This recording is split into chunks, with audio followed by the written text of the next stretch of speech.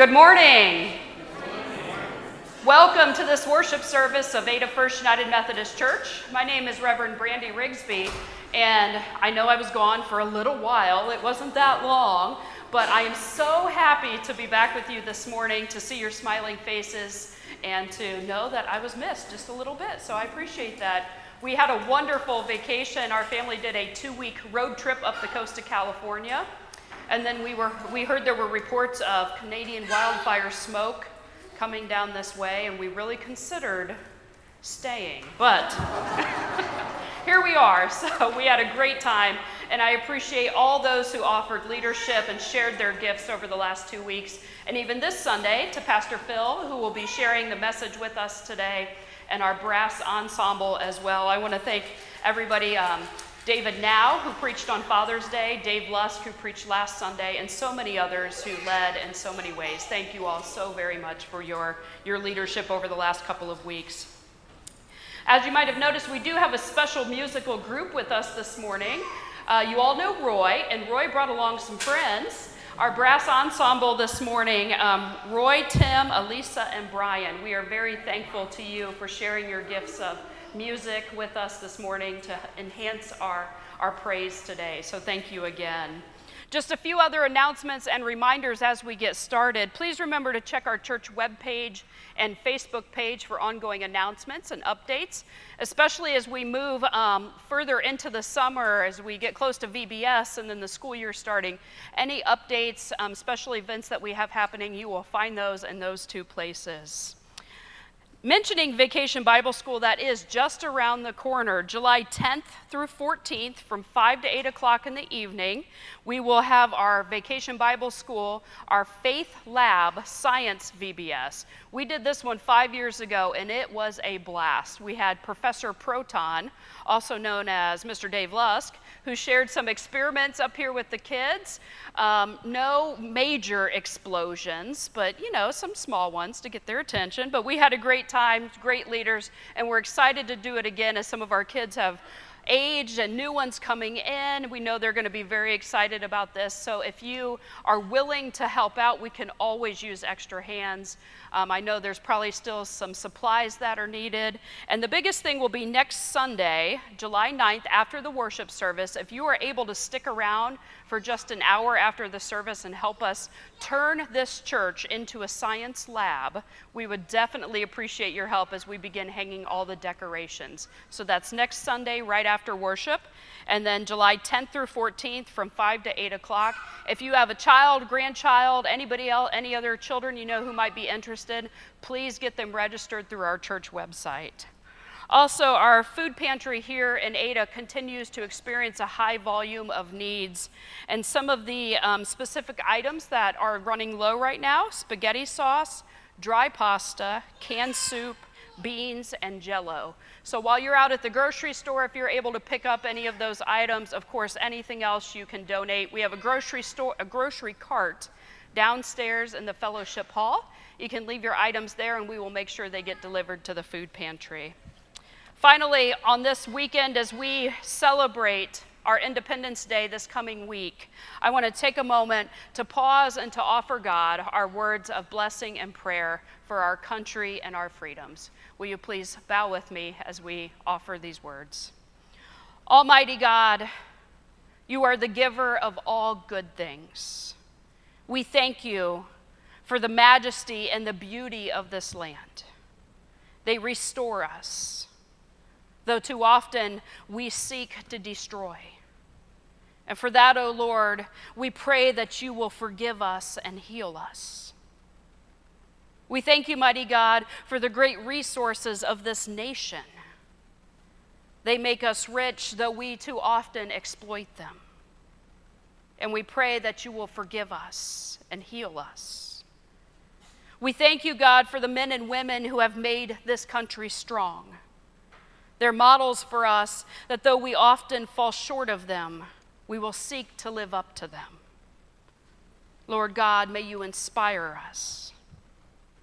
We thank you, Lord, for the torch of liberty which has been lit in this land. It has drawn people from every nation, though too often we have hidden from its light. And so we pray, oh God, that you will enlighten us. We thank you, Lord, for the faith that we have inherited. It sustains our life, though at times we have been faithless. And so we pray, oh God, that you will renew us. Help us, oh Lord, to finish the good work that began in Jesus Christ, that has been carried on from generation to generation. Strengthen our efforts to blot out ignorance and prejudice, to abolish poverty, to hasten the day when all your people, with many voices and one united chorus, will glorify your holy name. It's in Christ's name we pray. Amen. And now, friends, may we lift our hearts together to offer our worship to our risen Lord. Will you join me in an attitude of worship?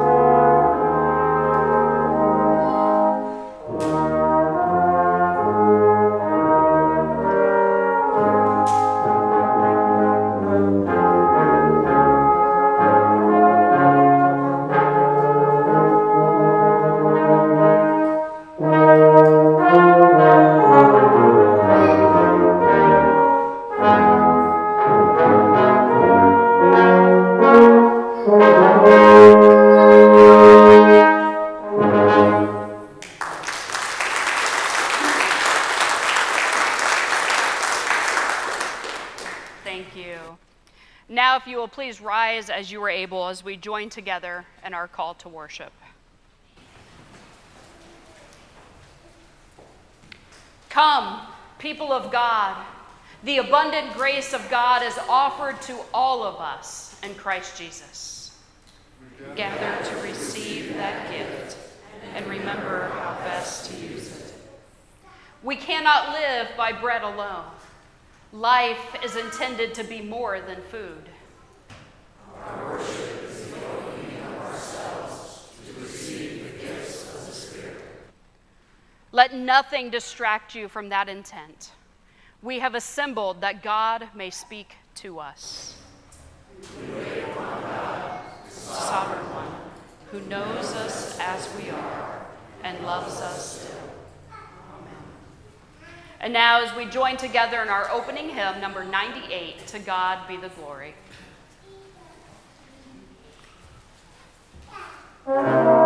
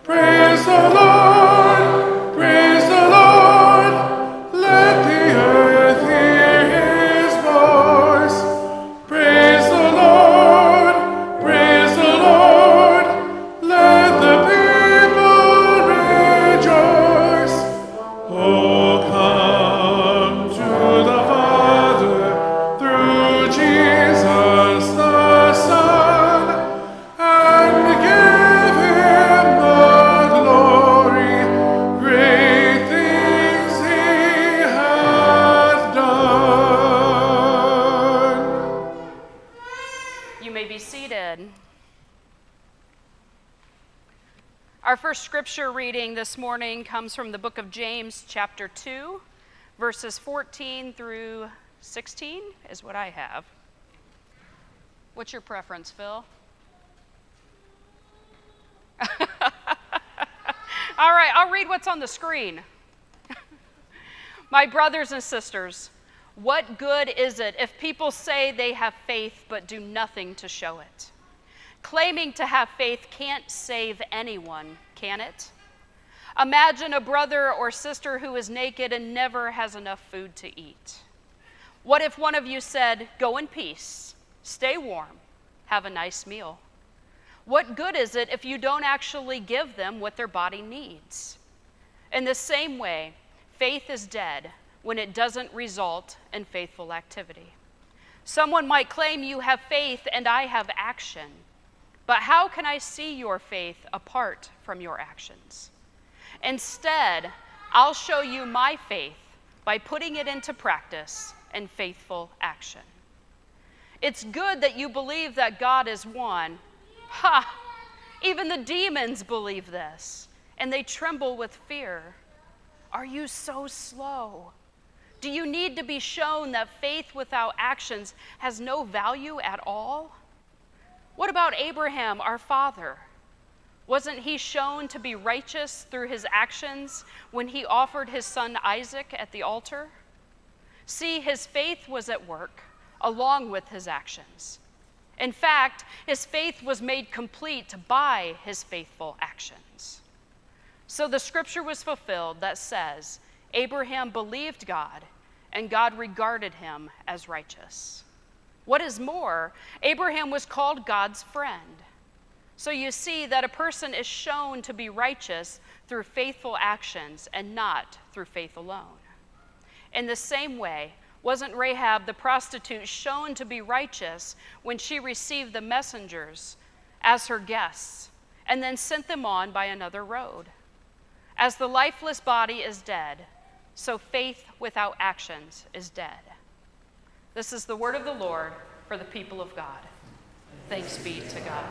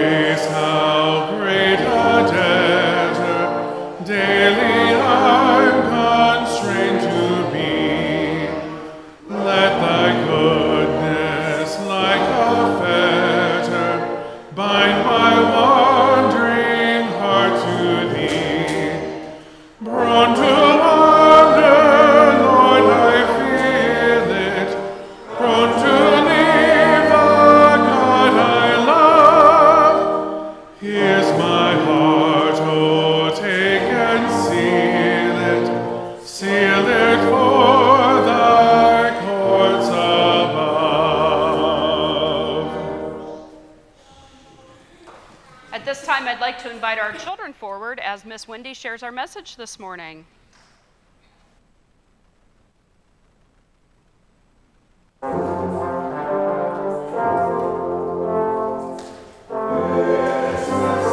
Children belong, welcomed as part of the worshiping throng.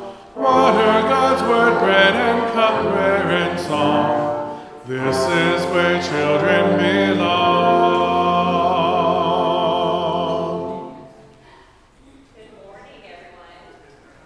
How are you today? You have special colors on today. What's that for? Is that for the 4th of July? Yeah? Did anybody here go see fireworks last night or sometime? Did anybody see fireworks? Yeah? Did you? I saw them last night here in town. Did your fireworks look something like this? Let's see if I can get the first picture up. Did you guys see fireworks that look like that? Did you guys see some that look like that? No?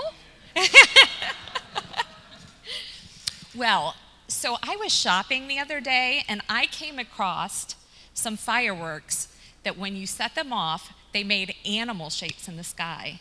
Can you believe that? I was like, oh my goodness. They made bunnies and cows. I thought that is going to be amazing. So I had to get them and I think I got a couple of really good pictures of them. So I want to share them. So if we could put the next picture up. Aren't those amazing? Yeah? You guys want to see another picture? Okay, let's see the third one. What do you think? Are you guys impressed? Brandon is not impressed, huh? Well, what would make my pictures better? What do you think? What would make my pictures better? Fireworks, right. Like if I had pictures of fireworks that were shaped like bunnies and cows, would you guys be pretty impressed? Right? But when I bought them, I had faith that they were going to be amazing. So I just figured, yeah, I was satisfied, right? They're amazing. But you guys can't see that, can you? You can't see how amazing they are because I didn't do what? What did I not do? Shoot them off. Take a picture of it. I didn't do anything. I just had faith that they were going to be amazing. And if I don't do anything, how is anybody going to see it, right? So that's kind of what our Bible story today says. It says you can have faith. You can have faith in God. And if you keep it to yourself, no one's going to see it, right? So we have to do something with that faith. And when we have that faith, and we do something with it, people can see it from miles around. Can we put up that picture one more time, the first one? When we do something with our faith, it's like fireworks in the sky. Everybody can see it, and the more actions that we do, the more people will see it, maybe for miles around. Maybe tons of people will see it. So it's really important that when we have faith in God, we have to do special things, like come to church, or maybe we pray for people, we bring people food. That's the way we show people our love and our faith in God. Can you guys say a prayer with me? Dear God, please deepen our faith so that we can project our love for you, and that you can project your love for us to everyone. Amen.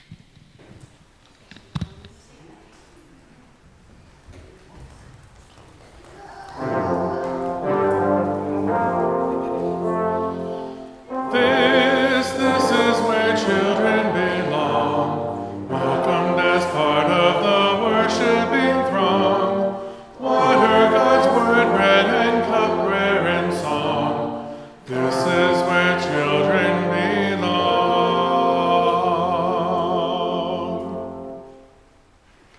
Our gospel reading today comes from Matthew chapter 9, verses 35 through chapter 10, verse 15. Jesus traveled among all the cities and villages, teaching in their synagogues, announcing the good news of the kingdom, and healing every disease and every sickness. Now, when Jesus saw the crowds, he had compassion for them because they were troubled and helpless, like sheep without a shepherd. Then he said to his disciples, "The size of the harvest is bigger than you can imagine, but there are few workers. Therefore, plead with the Lord of the harvest to send out workers for his harvest." He called his 12 disciples and gave them authority over unclean spirits to throw them out and to heal every disease and every sickness. Here are the names of the 12 apostles. First, Simon, who is called Peter, and Andrew his brother, James the son of Zebedee, and John his brother, Philip and Bartholomew, Thomas and Matthew the tax collector, James the son of Alphaeus, and Thaddeus, Simon the Canaanian, and Judas who betrayed Jesus. Jesus sent these 12 out and commanded them, "Don't go among the Gentiles or into a Samaritan city. Go instead to the lost sheep, the people of Israel. And as you go, make this announcement: the kingdom of heaven has come near. Heal the sickness, raise the dead, cleanse those with skin diseases, and throw out demons. You received without having to pay. Therefore, give without demanding payment. Workers deserve to be fed. So don't gather gold or silver or copper coins for your money belts to take on your trips. Don't take a backpack for the road, or 2 shirts or sandals or a walking stick. Whatever city or village you go into, find somebody in it who is worthy and stay there until you go on your way. When you go into a house, say peace. If the house is worthy, give it your blessing of peace. But if the house isn't worthy, take back your blessing. If anyone refuses to welcome you or listen to your words, shake the dust off your feet as you leave that house or city. I assure you that it will be more bearable for the land of Sodom and Gomorrah on Judgment Day than it will be for that city." This is the word of the Lord for the people of God. Thanks be to God. I want to welcome Phil as he shares our message this morning.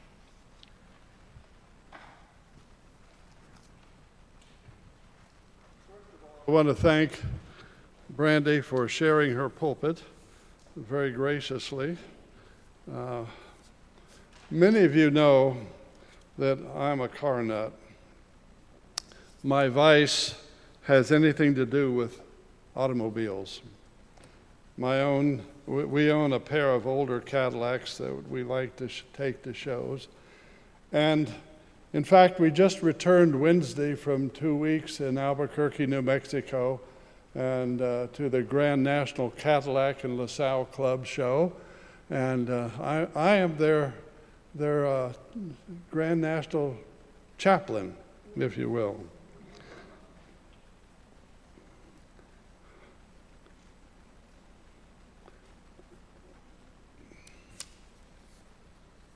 One of the things that is stressed at a lot of shows is that the cars should be driven rather than trailered.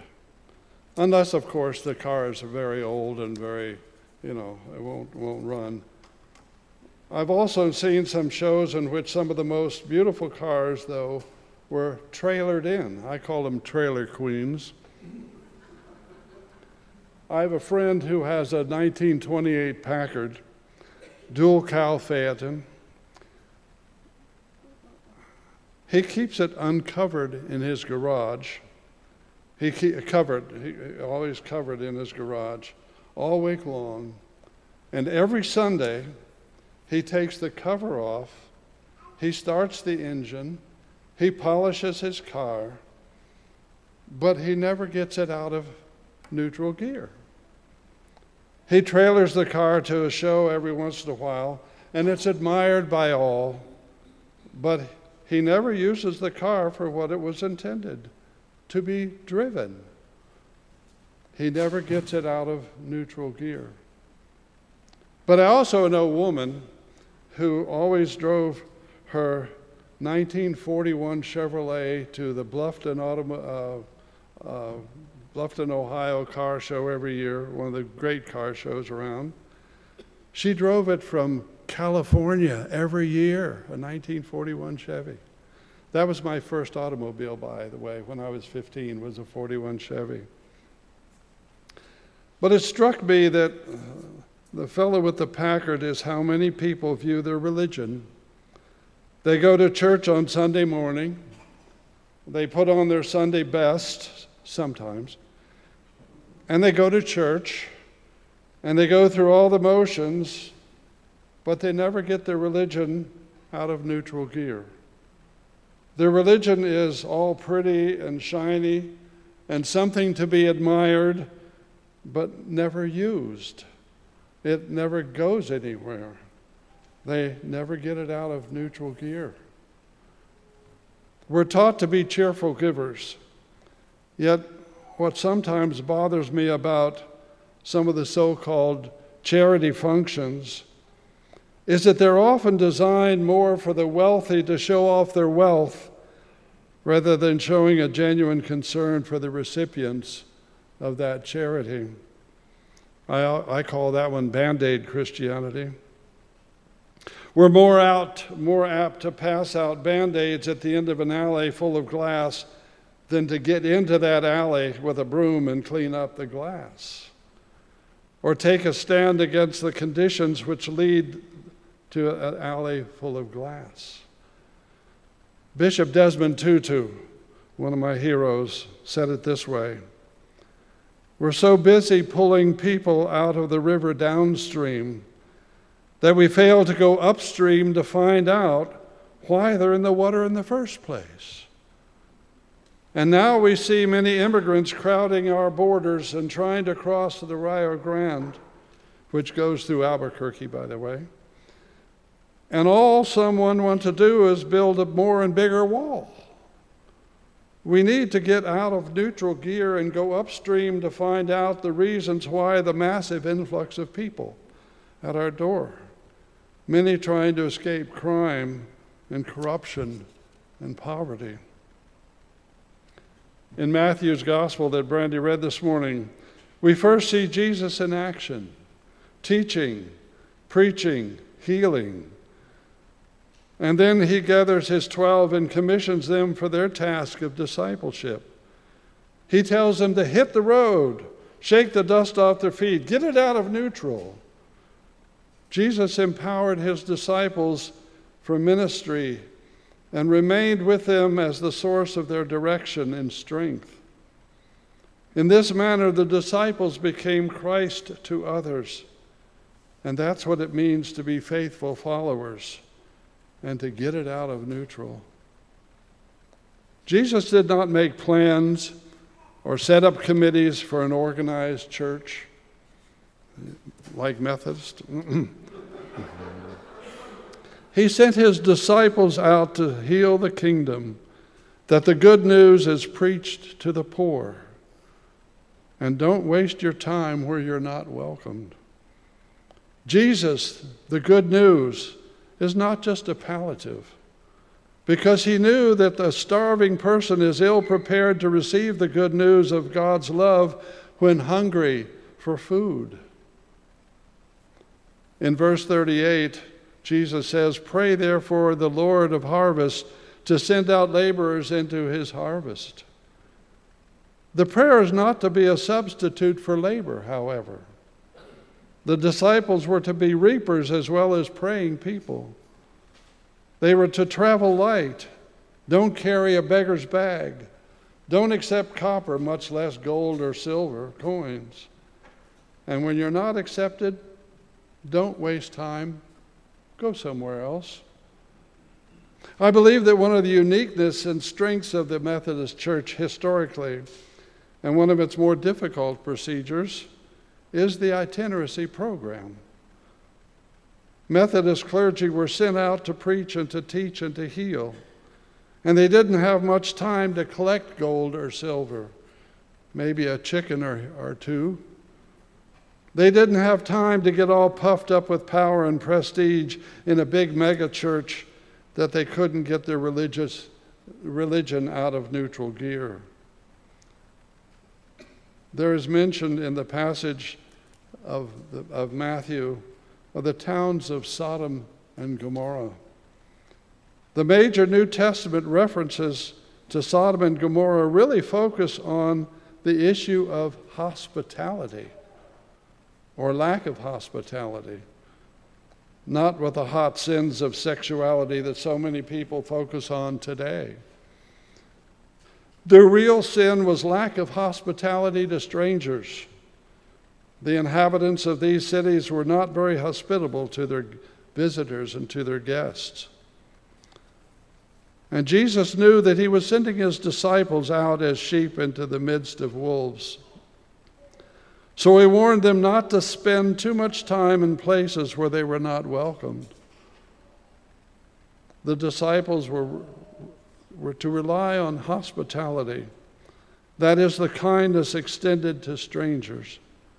If they received this hospitality, they would evangelize. If not, they would shift gears and move on. The passage from James's letter is a classic scripture dealing with faith versus works. Actually, I don't see these two as dichotomous at all, but two aspects of the same thing. One is just as empty without the other.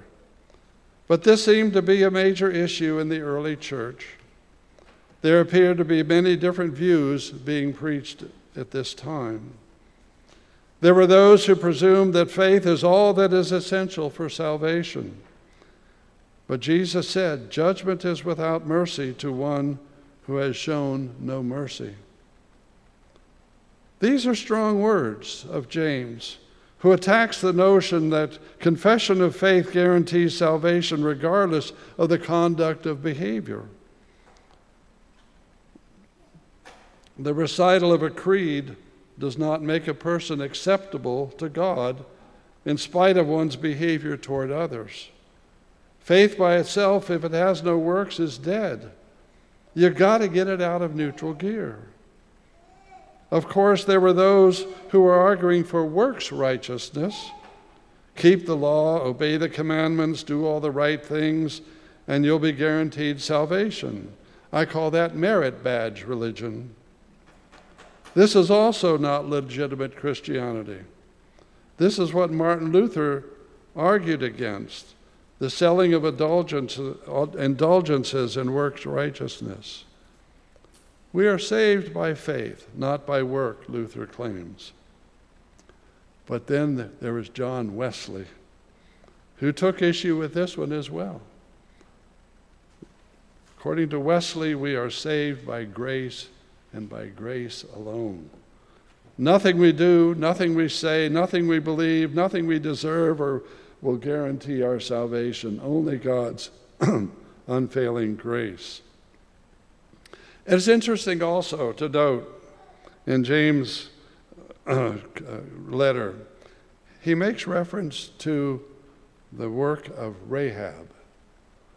If you all remember who Rahab was a prostitute who spied out the city of Jericho for Joshua. And Rahab is also one of the 4 women listed by Matthew in the lineage of Jesus. Because she was a prostitute, many would automatically rule her out with respect to God's grace and God's salvation. And again, our society sometimes directs its sternest condemnations against the hot sins of passion, but at the same time often condones the coldly calculated selfishness and greed with those who keep within the law. One cannot go to church in their Sunday best, but remain ruthless in their personal ambitions, or bigoted and prejudiced against a particular group of people. Jesus encircled the outcast in a sweep of God's grace, but a great many people have been estranged from his church by the snobbery of pious churchgoers. You've heard it said, it is more blessed to give than to receive. Actually, this is attributed to Jesus in Acts 20:25. But I also believe that it's sometimes easier to give than it is to receive. It was Christmas, 1983. Bitter cold, light blowing snow, below zero temperature. Christmas fell on a Sunday that year. Our car was only 3 years old, and it enjoyed a warm, cozy garage where we lived out in the country. By now, you know that I wear my ego too much on my cars. When they fail me, I take it very personally and with great consternation. Anyway, the story. We drove to church, as was our custom, and we were planning to leave right after church to drive to LaDonna's family, her parents, and spend Christmas Day with them. Only when we left the church, our car wouldn't start. It was frozen solid. I was distraught. I was devastated. Our minister at the time, Bob Verstig, immediately offered one of his 2 cars. But I couldn't do that. I couldn't borrow somebody else's car. But he insisted, and it was our only option.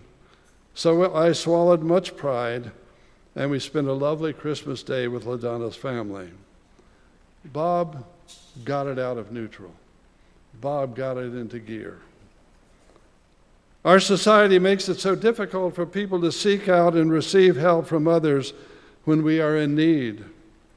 We're supposed to be self-sufficient and capable of meeting our own needs, and we tend to have negative views of people on welfare, moochers, lazy loafers. We live in a society that insists that we pull ourselves up by our own bootstraps. But I am reminded of the talk by Martin Luther King when he was on ONU campus in 1968. Some of you might remember that. I don't know if you're old enough. But he said this: it's hard to pull yourself up with your bootstraps when the world won't let you have any boots. I'm also reminded of the Amish who gather from all over to rebuild a barn or a house lost in a fire or other catastrophe.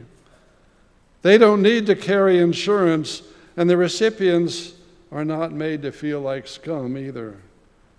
They get their faith out of neutral and they put it to work. Which gets us back to the issue of faith and works that go hand in hand and cannot be separated. What significance has membership in a church if one does not honestly seek to live in accordance with the principles upon which it is founded? It's like exactly what Wendy said this morning. With faith in Jesus Christ, one would want to behave accordingly. Faith apart from works is not work. You got to get it out of neutral. True, St. Paul did say that we are justified by faith, that all we really need to do is respond wholeheartedly to the love which God has freely offered us. God is not a bookkeeper who keeps score with our good and works and our sins. But for Paul, faith is not just a belief in God, nor is it a profession of a set of doctrinal beliefs about God. Faith is a personal response in genuine gratitude to the grace of God which Jesus proclaimed and manifested in his life, his death, and his resurrection. It is a relationship of trust and loyalty, gratitude, affection, and good works. If I have faith so as to remove mountains but have not love, I am what? I am nothing. Even Paul knew that faith does not work in neutral gear. Anyone who has faith in God, who is in a right relationship with Jesus Christ, will demonstrate the reality of that faith and the relationship by conduct which is consonant with that faith. Yes, we are not saved by either works or faith alone, but by grace. And faith, no matter how pious or how pretty on Sunday morning, is worthless unless you shake off the dust of your feet, you hit the road, and you get it out of neutral. Amen and amen. Let us pray. Almighty God, merciful Father, loving Mother, we come before you once again this day to offer our praise and thanksgiving.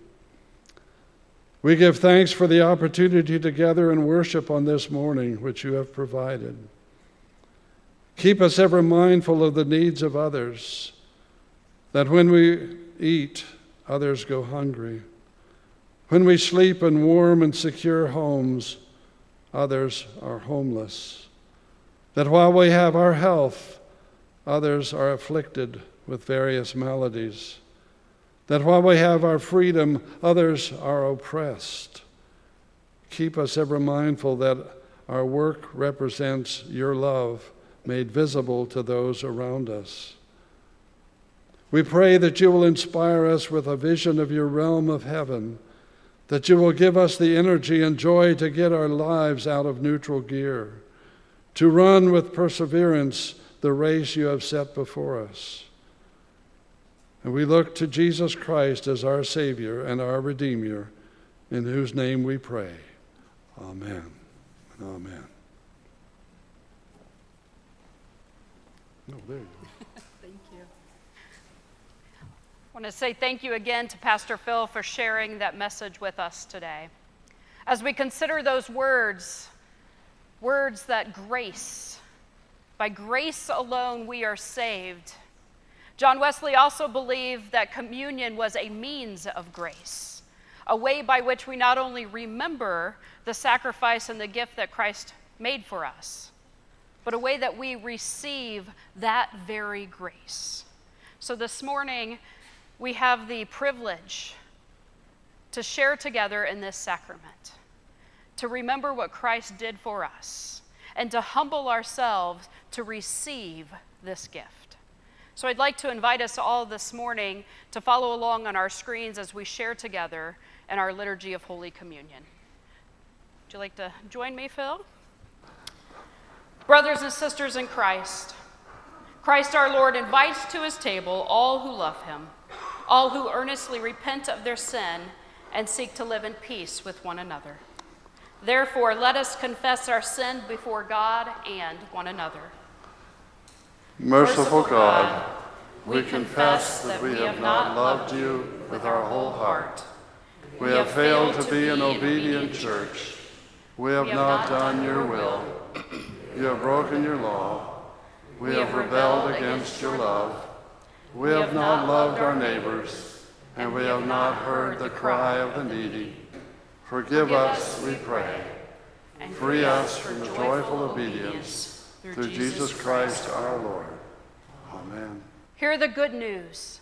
Christ died for us while we were yet sinners. That proves God's love toward us. In the name of Jesus Christ, you are forgiven. In the name of Jesus Christ, you are forgiven. And the Lord be with you. And lift up your hearts. We lift them up to the Lord. Let us give thanks to the Lord our God. It is right to give our thanks and praise. It is right and a good and joyful thing, always and everywhere, to give thanks to you, Father Almighty, creator of heaven and earth.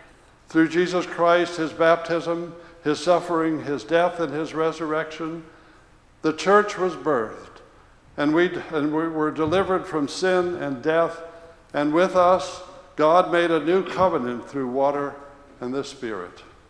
And for all these things, with all the company of heaven, we praise God's name and we join the unending hymn.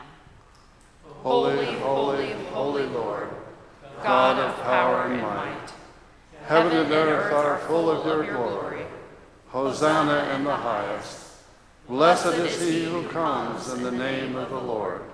Hosanna in the highest.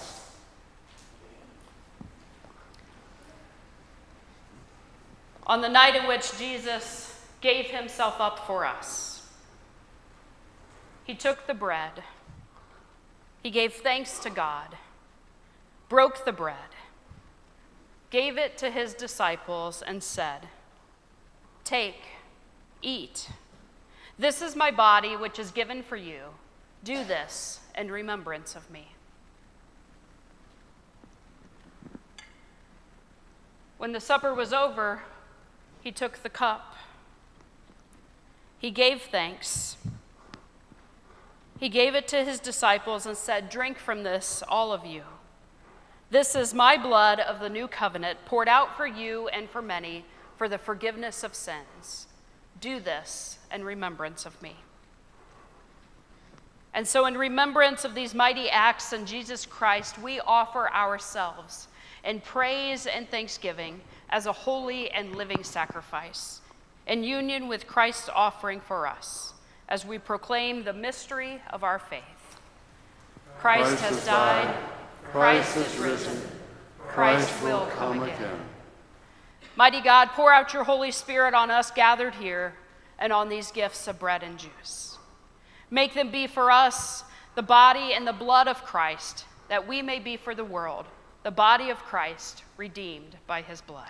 And by your Spirit, make us one with Christ, one with each other, and one in ministry to all the world, until Christ comes in final victory and we feast at his heavenly banquet. Through your Son, Jesus Christ, with the Holy Spirit, and in your holy church, all honor and glory is yours, Almighty God, now and forever. Amen.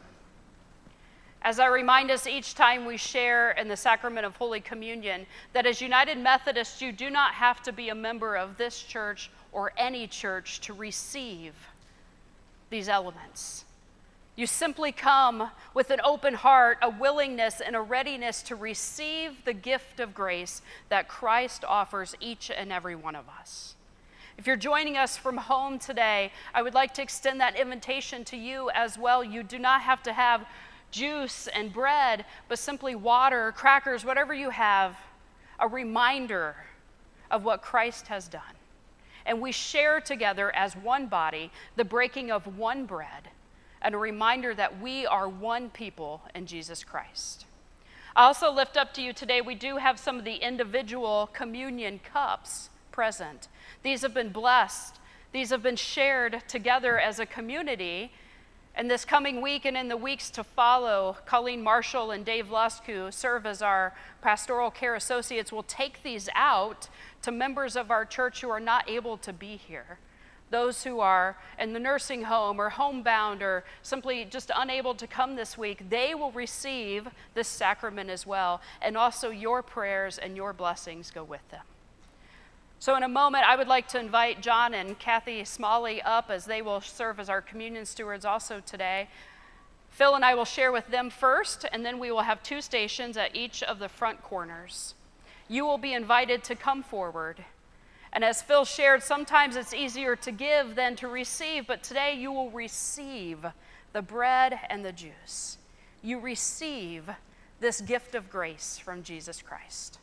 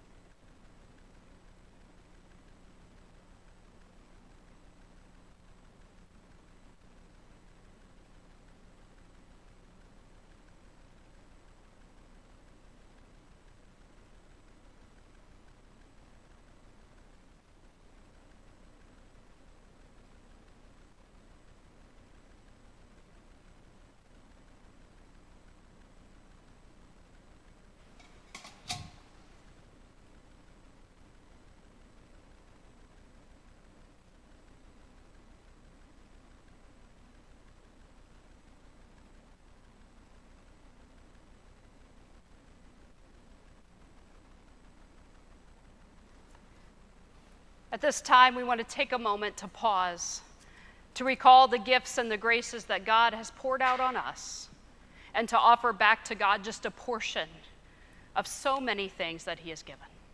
We offer back all that we are to the work of God's kingdom.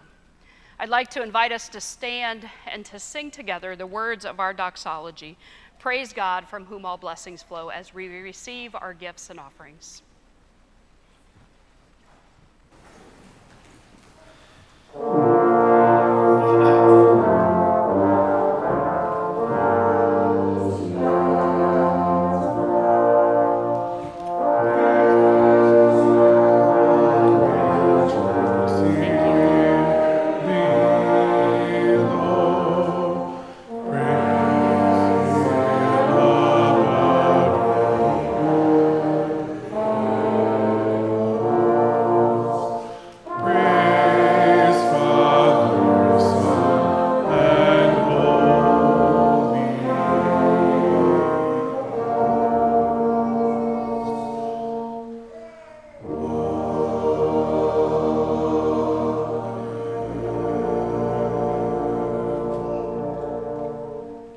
Be seated. As we enter into this time of prayer, may we come with open hearts. May we come with open ears. May we come ready to hear God speak to us. May we come offering not only our prayers for ourselves, but for one another, even for those we do not know around the world who are in need of God's grace and God's salvation.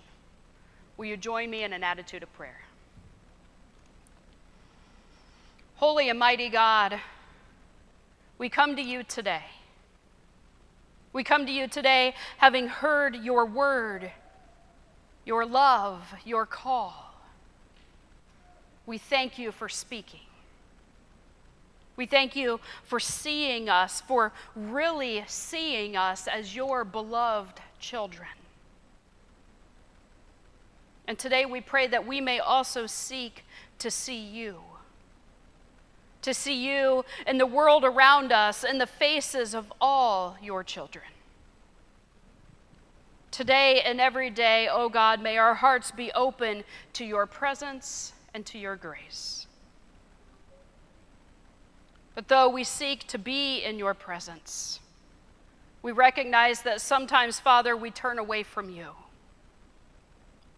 We confess that too often we focus so much on ourselves, on our failures, our feelings, our merits, our shame.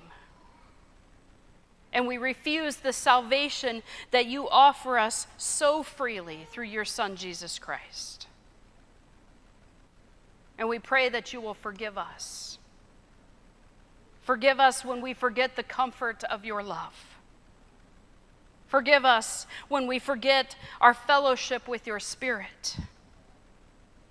Forgive us when we forget the tenderness and the compassion that you have called us to show to the world in need. Forgive us when we care so much about ourselves that we forget to love our neighbor. And in doing so, we forget to love you. Almighty God, take from us now all hatred and prejudice and discord. Remind us that there is one body and one Spirit, one Lord, one faith, one baptism, and one God of us all. Forgive us, redeem us, and sustain us. And now, Father God, we come humbly before you to lift up the names of our brothers and sisters in Christ. We lift up Robbie McCurdy, the 21-year-old grandson of Bob and Myrna McCurdy, who is awaiting results and a possible leukemia diagnosis. We pray for Robbie and Chris and all of their family as they offer their support and care to Robbie in the days ahead. We ask, O God, that your spirit of strength will sustain them and that your hand of mercy will rest upon Robbie. Lord, in your mercy, hear our prayers. God, we also lift up those today who are dealing with illness or injury or pain. We pray that your hand of healing and a spirit of peace will fall upon them. May our prayers be a reminder that you are always near to those in need. Lord, in your mercy, hear our prayers. We lift up those who are traveling this summer. May your hand of mercy be upon them, bringing safe travels, bringing rest and renewal. Lord, we pray that your presence will be near us all during these summer months. Lord, in your mercy, hear our prayers. We also lift up today Shirley Chambers and Tom Cassell, Nancy Fleming, Tom Evans, Linda Epley, Nancy Allison, Gary Clausen. We lift up to you, O God, all those whom we carry in our hearts day in and day out. Father, we pray that your Spirit will be at work, bringing peace and comfort. Lord, in your mercy, hear our prayers. We thank you, Father God, for hearing our prayers. We thank you for seeing us as your children. And we thank you for filling us with the power of the Holy Spirit.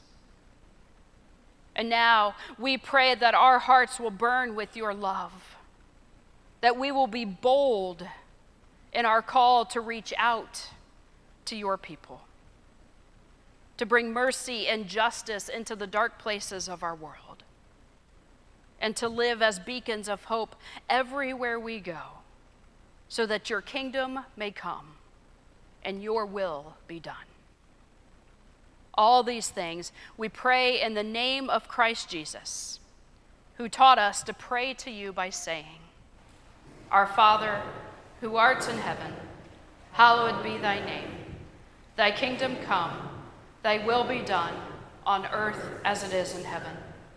Give us this day our daily bread, and forgive us our trespasses, as we forgive those who trespass against us. And lead us not into temptation, but deliver us from evil. For thine is the kingdom, the power, and the glory forever and ever. Amen. And now I invite you to rise as you are able, and we'll join in our closing hymn, number 413, A Charge to Keep I Have.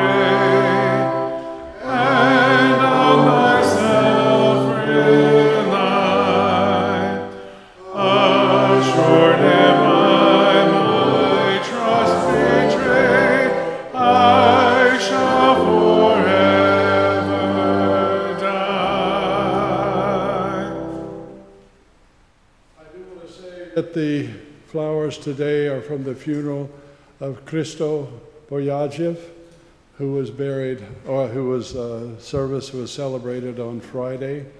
We need to keep Irina and the family in our prayers as well.